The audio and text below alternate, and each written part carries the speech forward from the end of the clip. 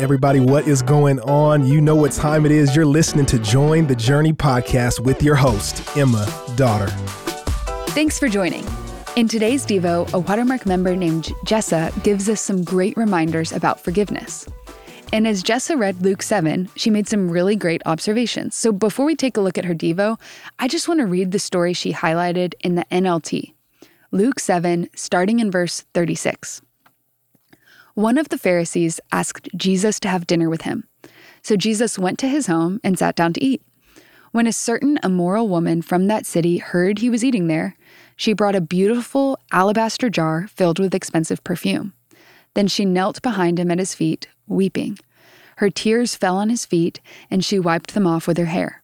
Then she kept kissing his feet and putting perfume on them. And when the Pharisee who had invited him saw this, he said to himself, "If this man were a prophet, he would know what kind of woman is touching him. She's a sinner." Then Jesus answered his thoughts. "Simon," he said to the Pharisee, "I have something to say to you." "Go ahead, teacher," Simon replied. Verse 41, then Jesus told him this story. A man loaned money to two people, 500 pieces of silver to one and 50 pieces to the other. But neither of them could repay him, so he kindly forgave them both, canceling their debts. "Who do you suppose loved him more after that?" Simon answered, "I suppose the one for whom he canceled the larger debt." "That's right," Jesus said.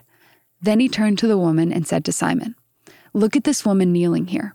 When I entered your home, you didn't offer me water to wash the dust from my feet, but she has washed them with her tears and wiped them with her hair. You didn't greet me with a kiss, but from the time I first came in, she has not stopped kissing my feet. You neglected the courtesy of olive oil to anoint my head, but she has anointed my feet with rare perfume.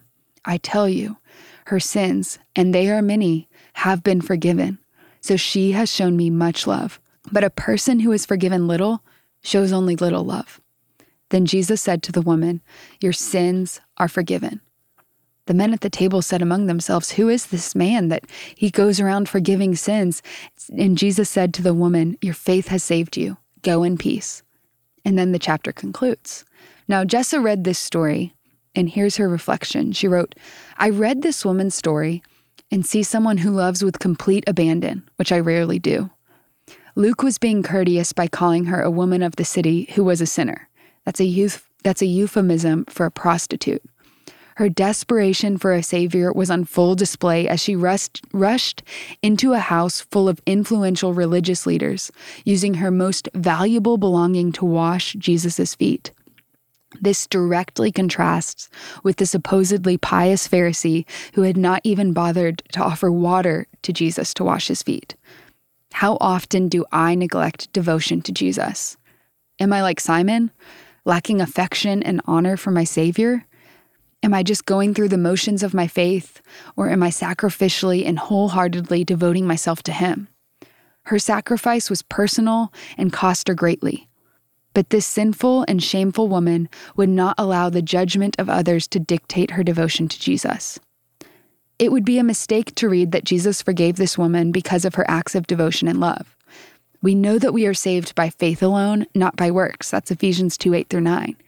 It wasn't her love that earned her forgiveness, but the pouring of her most valuable possession onto the feet of the only one who could, and already did, forgive her, showed the sacrificial love she had for him.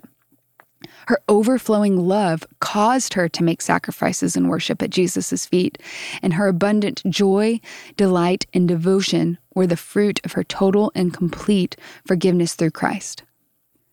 Jessa continues, "I can easily fool myself into thinking that I am living a life fully devoted to Christ. I pat myself on the back for going to church, participating in community group, and volunteering weekly. I congratulate myself if I was in the Word most days of the week, but what about that represents total abandonment and sacrificial love? Am I truly living like someone who was once full of sin and shame, but is now liberated in the total forgiveness and love of Jesus Christ?" Jessa raises some great questions. Are we actively walking out, living life in response to the forgiveness we've personally received? Luke 7:47 says, "Therefore I tell you, her sins, which are many, are forgiven, for she loved much. But he who is forgiven little loves little." the greater our awareness and need for God, the greater our joy will be when we're forgiven. Are we actively walking out, living life in response to the forgiveness we've personally received? That's all we've got time for, but I'm so glad we're all on this journey reading the Bible together.